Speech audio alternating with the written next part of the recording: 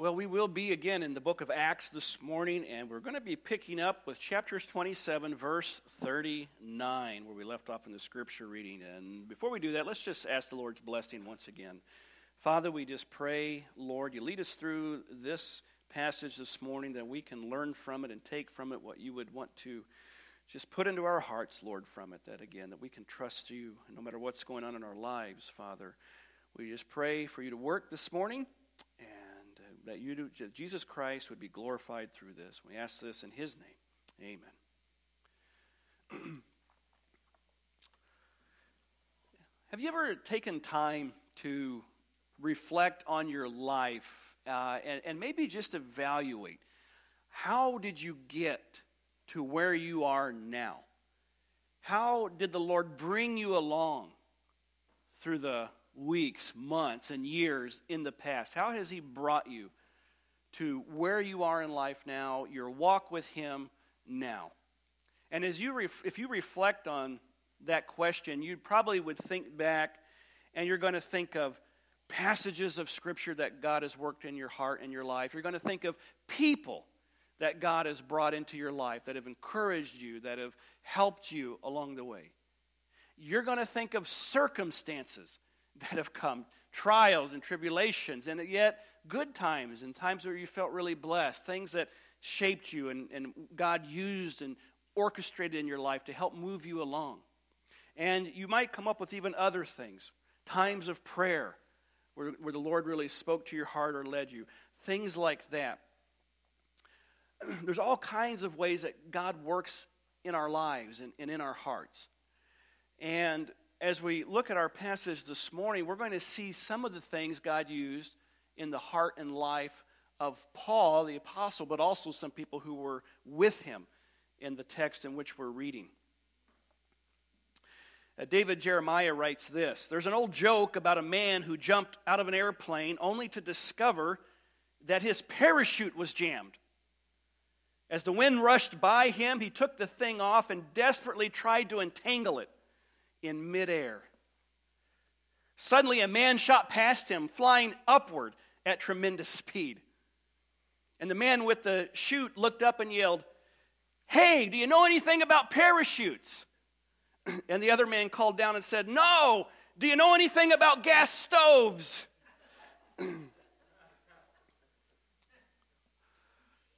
He writes, "Oh, the ups and downs of life.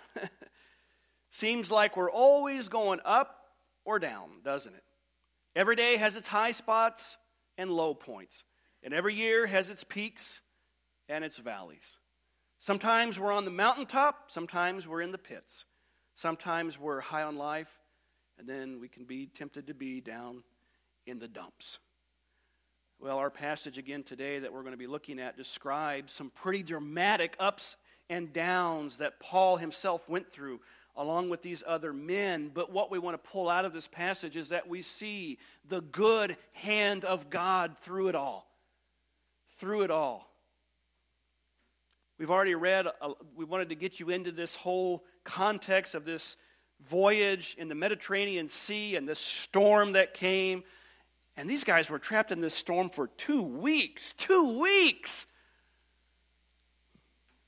That's a long time to be in a ship like this. Oh my goodness. But they made it through. But in the book of Acts, and just so you understand the overall context as we look at this passage, because you're going to see the focus on the Apostle Paul and God using him to bring leadership to the people on the boat. God's going to use him later to direct their steps, what they should do next, what they shouldn't do. God's going to use him to heal people miraculously. And that's very interesting. And we recognize Paul was an apostle and he had God endowed special abilities for that time, and we understand that. Because what's going on in the book of Acts overall is that God was moving away from Israel. He was setting the nation aside, his special nation, and he was ushering in the dispensation of grace, the body of Christ, and he was using Paul to do that. So a lot of the things you read about from mid-Acts on is God is purposely bringing extra attention to Paul the Apostle, so Paul the Apostle can put all the attention on Jesus Christ. And that's what you see here as well. So let's begin and let's read verses 38 through 41 of Acts chapter 27. And we're going to go all the way into Acts 28:10, so we're going to move fairly quickly this morning. But beginning with verse 38, it says, "So when they had eaten enough, they lightened the ship and threw out the wheat into the sea. When it was day, they did not recognize the land, but they observed a bay with a beach, onto which they planned to run the ship if possible. And they let go the anchors and left them in the sea, meanwhile loosing the rudder ropes. And they hoisted the mainsail to the wind and made for shore.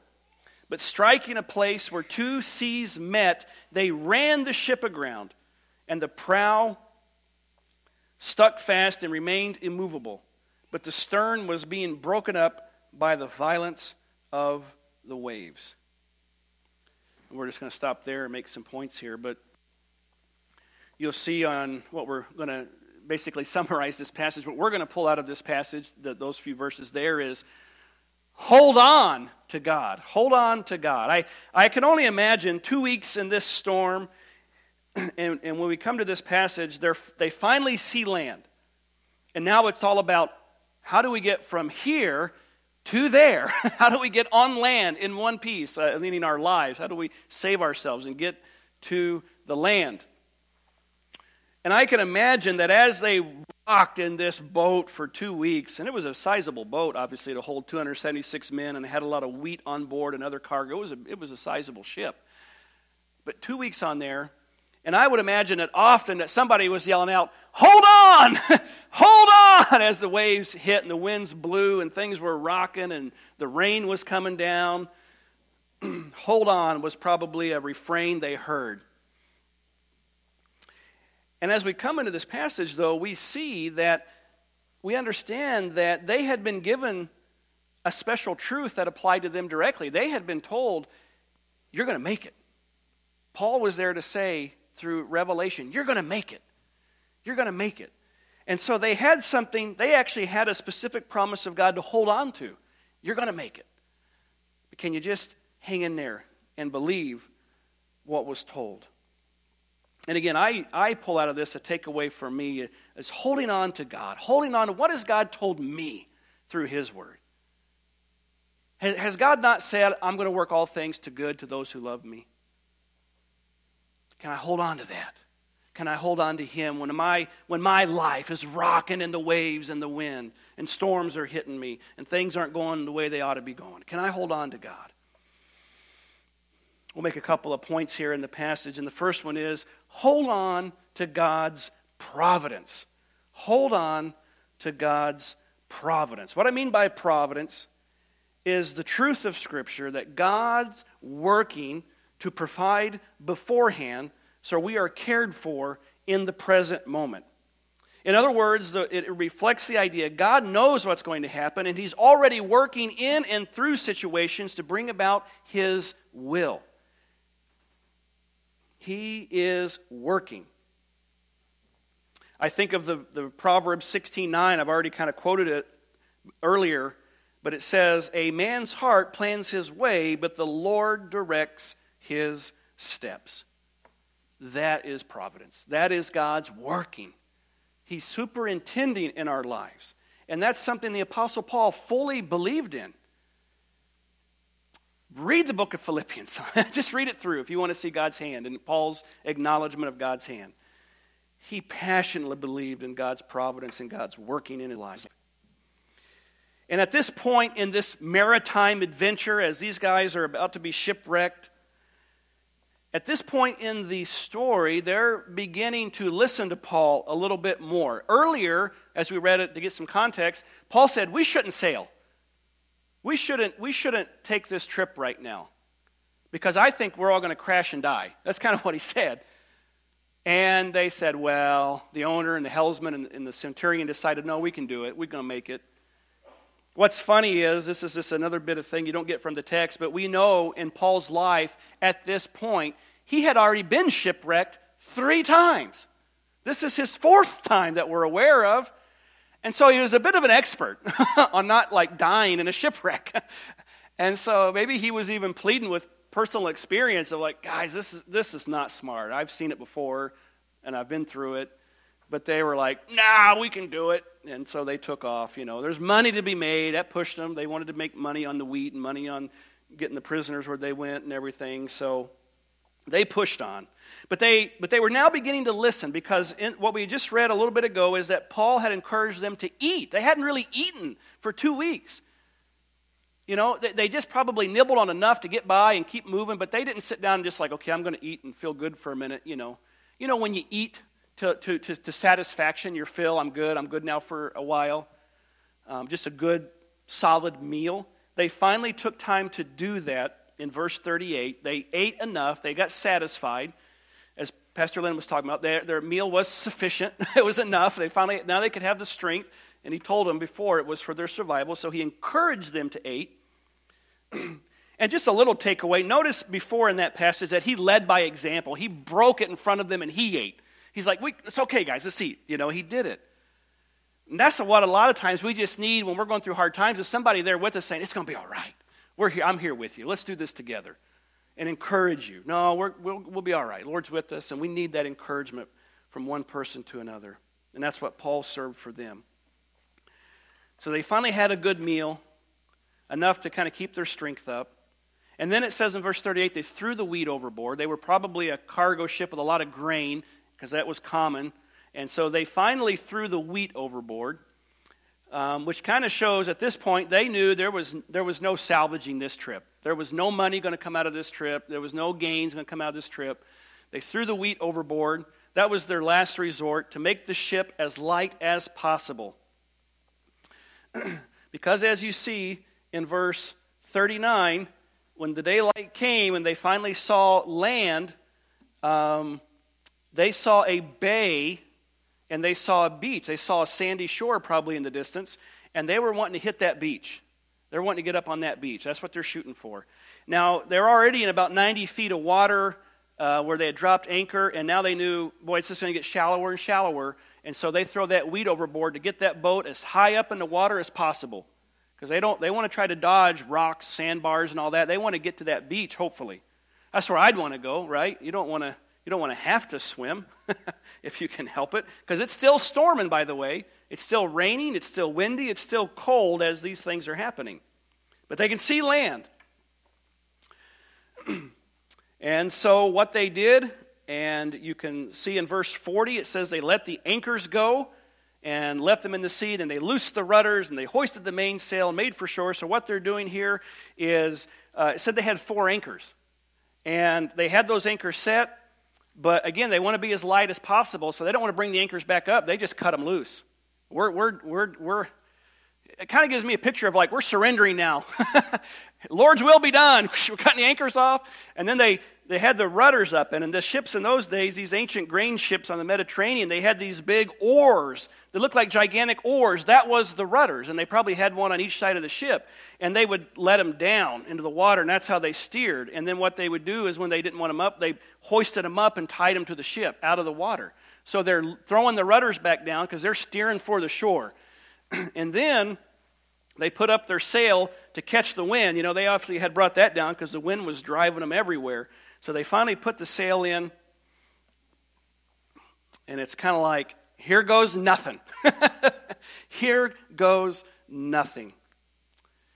Just, by the way, an interesting point, they've actually found ancient anchors of this era off the coast of Malta, which we're going to get to. We believe that's where the shipwreck happened. It was on the island of Malta. And there's a couple of locations where they found anchors in the sea, which shows you not only the plausibility that what we're reading is a historical event, but that it happened more than once, because they found anchors in different places. Shipwreck was common. As we mentioned, Paul now was about to be shipwrecked for the 4th time. So I guess if you're going to do something, I guess practice till you're really good at it. And I just want to make another point as we're thinking about God's providence. What we want to bring out, God's hand was in all this. These guys were doing what they could, and they're doing it at Paul's direction. They're doing what they can, but they are not in control of this situation. They're just doing the next thing they can do, basically by faith in what Paul said. It's just like that's what we can do in our lives. Do the next thing by faith. We don't have control. We don't know the outcome. We don't know the results. We can't make it happen. Just like these guys weren't assured, they couldn't make it happen that they're going to hit the beach right where they wanted to. This thing had been out of their control for a couple of weeks already. And that's a picture of how life can get out of control when storms hit us. But think about this point. Paul had said, let's not sail. And they said, now we can do it. And when they made that decision, those three guys, and it said the majority, so whoever else was involved in voting that way, they made that decision for everybody on that boat. So Paul, he said don't go, but the rest said go. So Paul now is going through this shipwreck because of the choices that other people made. You ever been in a situation where you felt like you were suffering because of the choices of somebody else? They did it, and you're going down with the ship, so to speak, because they steered you into a reef? I don't know. Anyway, we know that that's happened. We sometimes go through suffering and hard times because of what other people choose, and we didn't even get to make the choice. But God doesn't exclude that from the list of things that He works to good. He doesn't exclude that from His work in your life. He can overrule what people do and use it for His glory. And that's what we see here. Because He's using all these events to lead to something. To lead to Himself being glorified and Jesus Christ being known. Again, these men did what they could do by faith in what Paul said. And again, that's the call to the Christian. We trust in the providence of God. We hold on that God is working. When it's out of control, when it seems like we're going to go down with the ship, so to speak, we hold on to God's providence, knowing that He's working. And I bet, too, it doesn't say anything about prayer, really, in this passage. We know an angel visited Paul that we read earlier, but I can guarantee you Paul was praying this whole time because he said, pray without ceasing. So I guarantee you he was praying. Probably Luke and Aristarchus were doing a lot of praying and praying for God. And they had been assured they would survive, so they did have that. That's a big deal, right? But they were probably praying. And again, I pull from these verses here, this picture that, God puts us where we're at in life. He's working in our lives. He doesn't guarantee it's going to be all roses by any means. He's going to take you into some storms. And you may feel like you're being shipwrecked at times. It's really bad. Where it's difficult to eat or whatever. But there's the reality that He's still using it. He has a plan in it. He has a purpose in it. He's going to use it. He's going to bring you through it. But what we're called to do is to continue to take the next step by faith. Take the next step by faith. These guys did what they could. They took the next step. They did it. They couldn't control it, but they did it. It's in the Lord's hands now. It's in the Lord's hands now. That's how Paul lived his life. He just took the next step by faith, trusting God. And he prayed. And he prayed for God to direct his steps. And he prayed for the Lord to lead him. But it was God's providence that led him along. And that's what we see. God's providence works through human agency a lot of the time. God's going to use that next step you take. He's going to use that next step. And that's what we want to take away from this passage here. We hold on to God's providence. We also hold on to God's promises. They were aiming for the beach, right? Let's make for beach, drop the anchors, throw the rudders in, put up the sail, let's go, let's do it. And they were making for the beach. And verse 41 says, but striking a place where the two seas met, they ran the ship aground. And the prow stuck fast and remained immovable, and the stern was being broken by the violence of the waves. They were making for the sandy beach, thought, we hit the beach, we can hop in maybe real shallow water, and we're walking up the beach, we're into safety. But before they got there, boom, they found a sandbar. And it says the prow stuck, which is the front of the ship. And it stuck, and it wasn't going anywhere. It was stuck. There's nothing else to throw over to make it lighter. Nothing else they can do. They're stuck. They're not going anywhere. And yet the waves are still slamming the back of the ship, the stern. And it's starting to come apart. The boat's breaking up. It ain't going to be long, and there's not going to be any ship left. And I'm thinking, if I'm in these guys' shoes, it's like, oh, the beach is right there. Come on, it's right there. And we're out here. I was so close. I was so close. But again, these guys had a promise. Special thing then, Paul had said, God's going to save every one of us. Not a hair on your head will be harmed. It's going to get wet, but it ain't going to be harmed. They had that promise. But I just keep thinking, they hear Paul. Paul's over here saying one thing. We're all going to make it. Let's eat. We're all going to make it. We're going to get there. And yet what they see is wind and waves and rocking. And now the ship's coming apart. Right? Sometimes we're asked to believe the very opposite of what we're seeing in life. That we're to hold on to what God has said in His Word, the truth that He has said. Again, He's working in us. He's working all things to good. These promises, God is there. And yet when life doesn't look like it, it looks like things are breaking apart and coming undone. And He says still, no, hold on to my promises. God is able. You know, we're called to, as believers today, 2 Corinthians 5:7 says, for we walk by faith and not by sight. These men were asked to believe Paul or succumb to fear and panic. You and I are called to trust God today in our lives, lest we succumb to fear and anxiety and frustration and despair. It's such a simple thing, isn't it? Trust God. Trust me through this situation, God says to us. Trust that I'm working, that it all works out in good in the end. It doesn't mean it's going to be necessarily good in your life here, but it means He's still working. A lot of times that's really where we struggle. Can we really believe God's good? Do we really believe He's being good in this? But He's being good. So we hold on to God's providence. We hold on to God's promises. And as we move forward, we're going to read a few more verses here, 42 through 44. It says, and the soldiers' plan was to kill the prisoners, lest any of them should swim away and escape. But the centurion, wanting to save Paul, kept them from their purpose and commanded that those who could swim should jump overboard first and get to land, and the rest, some on boards and some on parts of the ship. And so it was that they all escaped safely to land. What we say here is plunge in with the Lord. We had hold on to God, now plunge in with the Lord. And really what we want to say here is we have to accept the process that God has chosen to use in our lives. We kind of can vaguely picture the promise of the future of like, it'll all work to good. But can I believe that the process is part of the good plan of God right now? The pain, the agony, or whatever I'm facing, can I believe that's really the process that God wants to use in my life? And the other thing is do we let the things in our life hold us back from walking with the Lord? There's things in this part of the passage that really could have held these men back from doing the next thing. They saw the waves. They probably had the fear of drowning because there's still a ways to go to get to the dry land.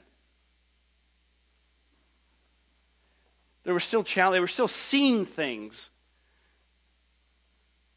that they had to overcome. And I think a lot of times for the Christians, we have things come in our life and we let these things affect us to the point where we hold back. We really stop pursuing the Lord. We stop walking with the Lord. We let people hurt us. We let circumstances hurt us. And we question that goodness of God. We question that providence of God. And if you're really a Christian that starts doing that, you're a Christian that stops moving forward with the Lord. You're not plunging into the next thing God has for you. You're not plunging in to the ministry that God surrounds you with, of the people in your lives, and the ways you can share Christ with those around you. You can subtly be drawn into holding back and not really moving forward with the Lord. And these men now, they couldn't hold back. They had to really now more than ever trust what Paul had told them. Now the soldiers in verse 42, you don't see trust there. You see fear and panic. Because what's their plan? We're in a mess, and the soldiers are thinking, well, maybe I can get to shore, but if we'll all just jump off this boat, then I don't know where all these guys are going to go. And some of them were prisoners, right? A lot of them were prisoners, including Paul. And if they escape, these soldiers are going to be the ones to answer for it. And it could be their heads on the block rather than the prisoners. They may die if they lose these guys. And so, and we don't know, maybe the prisoners were shackled. I don't know. Maybe they may have had chains on their wrists this whole time. It doesn't really explicitly say that, but they may have been chained or something like that. And so to let these men go, let them jump in and swim, and then they could dart off anywhere they wanted, the soldiers were panicking a little bit. Like, I don't want to survive a shipwreck just so Caesar can take my head because I lost his prisoners. You know, I don't want to do that. I want to hedge my bets a little bit. But God's hand was working, and we want to notice right here, God uses people for his purposes. He uses people. And he even uses the challenging people in your life. But he uses people in your life. And he puts people in your life. And here, God had been working on a man named Julius, the centurion. Paul had already kind of started to get under his good graces. He said he was friendly toward Paul earlier in the chapter. And so God was doing something. You know, maybe Julius was wondering about this Jesus that Paul preached by this point in the story. You know, Paul had got him this far, but Julius wanted to save Paul. And so Julius said, we're not killing these guys. And you see that again in verse 43. The centurion, wanting to save Paul, kept them from their purpose, commanded that those who could swim should jump overboard first and get to land. He kept them from that. God used Julius right then in that moment. If Julius wasn't where he was in his life, what likely would have happened? Those guys are dead. Those guys are dead, and they throw those guys overboard, and they swim for it. And then they go home and say, well, they're dead anyway. They didn't get away, but we killed them. We had to. But God had a person there. And again, we don't know all what's going on in Julius' heart, but God was working there. And God used that man in that moment. God uses people for his purposes. You know, I can think back on my life, and I do reflect often kind of how God led me to Wisconsin the first time. And I've shared some of this story at different times. But I grew up in Bedford, Indiana, little bitty church.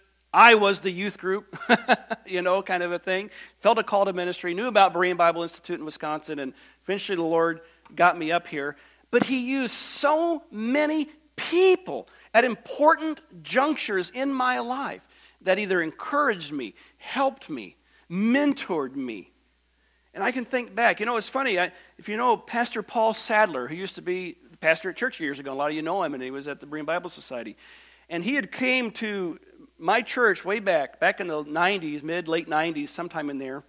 And he knew I was thinking about ministry and felt a call to ministry. And he reaffirmed what my pastor had already been saying about, you should consider Berean Bible Institute. You should think about that. That's what's going on.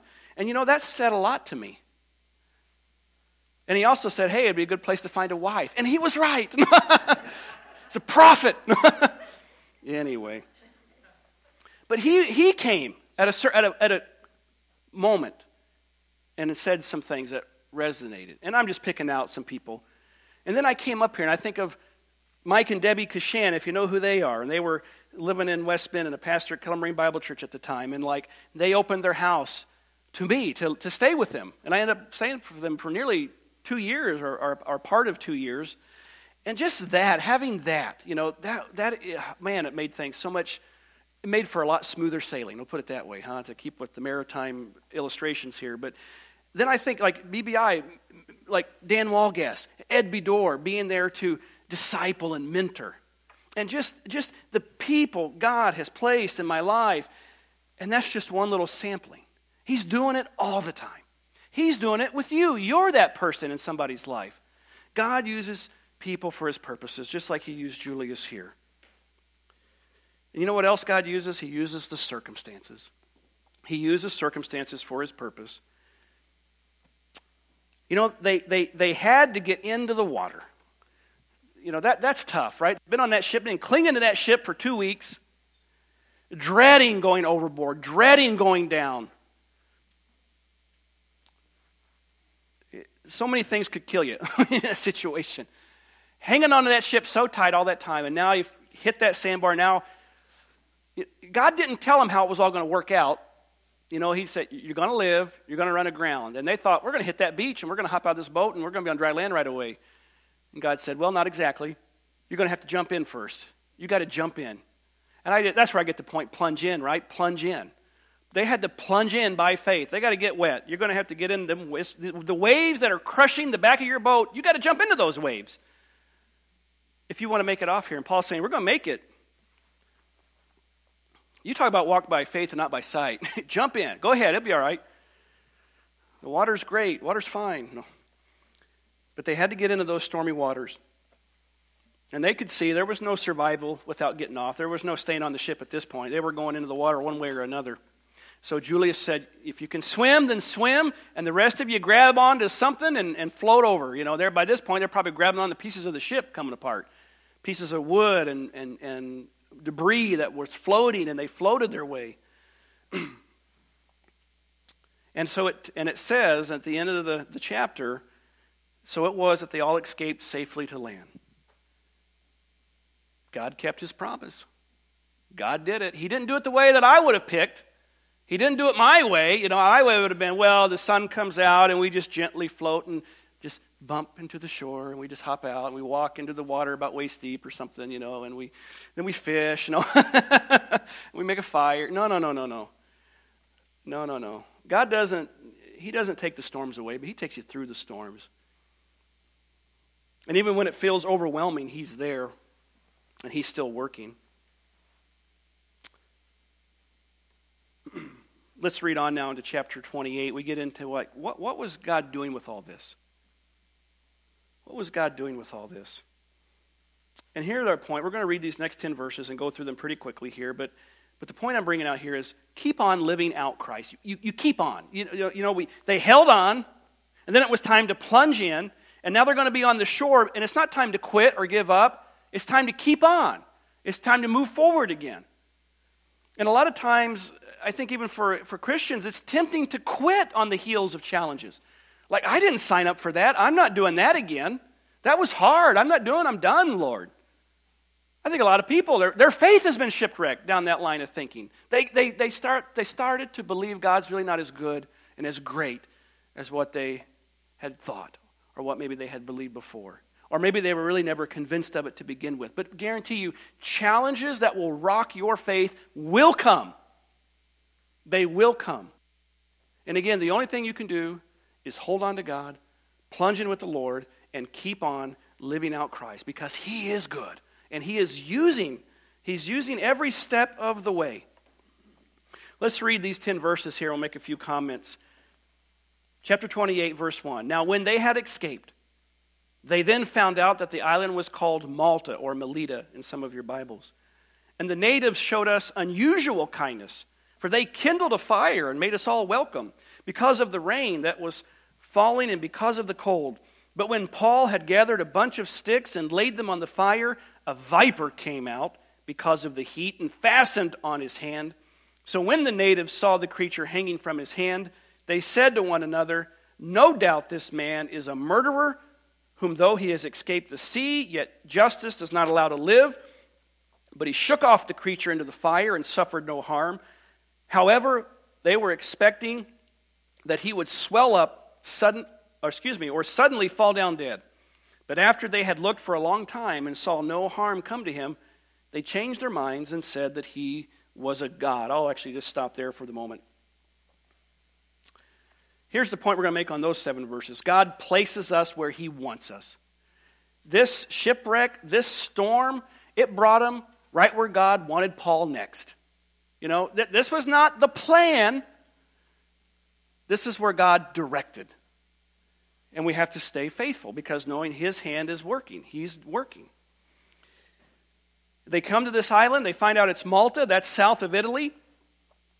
There's good reason to believe that actually is the island, that that's a correct translation and understanding that it was Malta. And there were people there, and it calls them in the King James barbarians, or it says natives, but basically the word in the Greek is barbaros, which just means they didn't speak Greek. They weren't necessarily of Greek culture. So that term just meant these are non-Greek people. They didn't really buy into Greek culture. They kind of had their own little culture, their own little dialect. But they were really nice. Really nice. Things are looking up for a change, you know. Things are looking up. They come out of, you can imagine them all coming out like drenched rats out of the water, and they're just soaking. And it says it was still cold, and it was still raining. So it wasn't like sunshine. It was like, they're just getting more and more soaked. And these people must have known what was going on. Maybe they saw it, or maybe they walked inshore a little bit and found them. But there's a group of people there, and they're like, we need to help these guys. we really appreciate their hospitality. 276 people is a lot of people to help, right? But they were like, let's help them out. They build fire. Maybe they built more than one fire. I don't know how 300 guys get around one big fire. It'd be a pretty good-sized fire. But anyway, they get fires going. They warm them up. They start helping them out. And they lived happily ever after. No, it doesn't go there, does it? Paul's helping get the fire, right? Picks up some sticks, throws it on the fire. As that wood heats up, snake comes out, bites his hand. And I'm just thinking like Paul, like, well, that's not very good. I just like, you know, I'm thinking, well, what was Paul thinking? Like, well, God said I'd survive the shipwreck. He didn't say how long. You talk about from bad to worse, right? And it's like, and obviously this snake is a venomous snake of some sort. Now, I'll tell you, I did a little research, and they don't find snakes that can kill you on Malta today. Some people, well, maybe the Bible's not right. Well, maybe they don't live there anymore. Or maybe the snake wasn't necessarily native there, but maybe it was somebody's lost pet. Like, Florida. Hello, Florida. It's like covered with snakes now because people let their pets go. Anyway, the point is, I'm going to trust Scripture that Luke was correct. And the natives knew this snake too. This snake will kill you. And it bit him. Yeah, what a rough day. And then the natives, they see it. And they're like, oh. And then they're pagans. They were nice pagans. If I'm going to run into a pagan, I like to run into a nice pagan like the Malta, I want me a Maltese pagan if I got to have a pagan in my life. No. They're looking at him, and they worship different gods and goddesses. And there's actually a goddess named Dike, which is the Greek word for justice. So when it says in verse 4 that justice does not allow him to live, it's actually in the Greek, the justice, and it's feminine. They're probably saying the goddess of justice has decided he should die because he must be a murderer. Death for death. They're thinking like that. He survived the shipwreck, but the goddess justice is going to make sure he goes down dead, and so she's sent this snake. So it just shows you that they have a pagan worldview. They're idolaters. That's who they are. But God has Paul there for a reason. God places us where he wants us. So the snake bites. They're watching him. What's Paul do? I don't know how calmly. I would have been like this, but I don't know. Maybe he just did that and he shook it off. Like a calm guy would just be like that. But I would be like doing this. But I don't know how he shook it off. But he shook it off in a fire and killed the snake. And then they watched him. He didn't die. And again, if it was a venomous snake, then God must have supernaturally preserved him through that, right? That's what happened. But you got these people. People are fickle, right? People are fickle. We see that all the time. You see it in history. You see it now. People, this extreme, that extreme, this extreme, that extreme. Oh, he gets bit by a snake. Oh, you're a murderer, aren't you? You must be a murderer. You got bit by a snake. Like, what? No, I was just trying to build a fire. Sound like Job's friends a little bit if you read Job. But my goodness. But God uses people. But anyway, they are thinking, then they watch him. Well, he didn't die. Well, he must be a god. From this extreme, he must be a murderer, man. To like, can we worship you now? Wow. What fickleness. But that's people, though. That's people. We go to one extreme to the next. It don't take much to send you down one or the other. But what was God doing in all this? God has him there. God's the one that brought him to this bay on this sandbar to swim to this shore and meet these natives who are idol worshipers. And God allows Paul to even get bit by a snake. What's God doing? God is bringing attention to Paul because Paul is the guy that can lead these people to Christ. So he's opening this massive door for Paul to minister. God has placed him here. And I believe God is placing you where you are in life and in people's lives. So, I'm not looking for miracles. I'm not looking for you to miraculously survive a rattlesnake or something. You go to the doctor. But God is going to still use you in other people's lives. That's what this passage is showing us. God places people where he can use us. And so, at this point in Paul, a matter of just a few hours, he's been shipwrecked, snake bit, and slandered. That's a pretty rough day, isn't it? That's a pretty rough day. Does Paul quit? Does Paul put his hands up and say, this is enough. I'm out of here. No, he doesn't do that. So even us today, when it seems like nothing's going right, when the challenges pile up, we've suffered because of the choices of others, we've faced unpredictable circumstances, we've faced attacks from people, God is still working. He's still taking you forward. He has something in mind. He's preparing the way. He's directing the steps. He has you there for a reason. That's the truth. That's the truth. Let's read on here. Last few verses. Verse 7, chapter 28. In that region there was an estate of the leading citizen of that island, whose name was Publius, who received us and entertained us courteously for 3 days. And it happened that the father of Publius lay sick of a fever and dysentery. Paul went in to him and prayed, and he laid his hands on him and healed him. So when this was done, the rest of those on the island who had diseases also came and were healed. They also honored us in many ways, and when we departed, they provided such things as were necessary. Now, really in this passage, it's not as explicit. It's telling you what happened, but if you stop and you pause for a moment, and you consider God was opening doors for Paul to minister to the natives, to minister to this man Publius and his sick father. And it was opening doors to this pagan culture, this pagan people, to know Jesus Christ. And my point is simply this: God wants to love people through us. That's what he's doing here. God loved the people on Malta. That's partially why Euroclydon slammed the boat, and why they drifted for 2 weeks in the sea and threw the wheat over and cut the anchors and made for the sandbar. It all led up to this moment that he could talk and share with these people who didn't know Jesus Christ. It was God's purpose in all of it. And now he used Paul to love these people and reflect the love of Jesus Christ to these people. Publius was probably like a governor of the island when you study the Greek and what it says about, and even his name means first, I believe is what it says. But he was probably like the governor of the island, and he took care of him for 3 days. And so Paul had the opportunity to heal his sick father, who was feverish with dysentery. I just stop and pause, like the stuff that killed people back then, that now you just go to the doctor and you're done with it. Dysentery. How many people died of dysentery? And that's like a bacterial infection, and you can just go get an antibiotic now and you never even blink twice probably. I mean, it just boggles my mind. But people back then, they didn't have that kind of hope. So Paul comes along, and God enables him to miraculously heal this man. And again, God is putting the floodlight on Paul, so Paul can put all the attention on Jesus Christ. And then when that word goes out, then how does God use it? Everybody comes. Everybody heard of this. Publius' dad is good. Paul, what? I'm going to go check that out. I'm not feeling so good myself. So everybody comes to Paul, and he heals them all.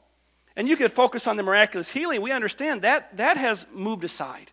That was for the time. It was establishing Paul's apostleship. It was establishing the dispensation of grace. And God needed to show the Jews and the Gentiles, I'm doing something new.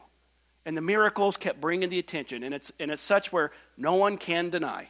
Because you can't, it's right there.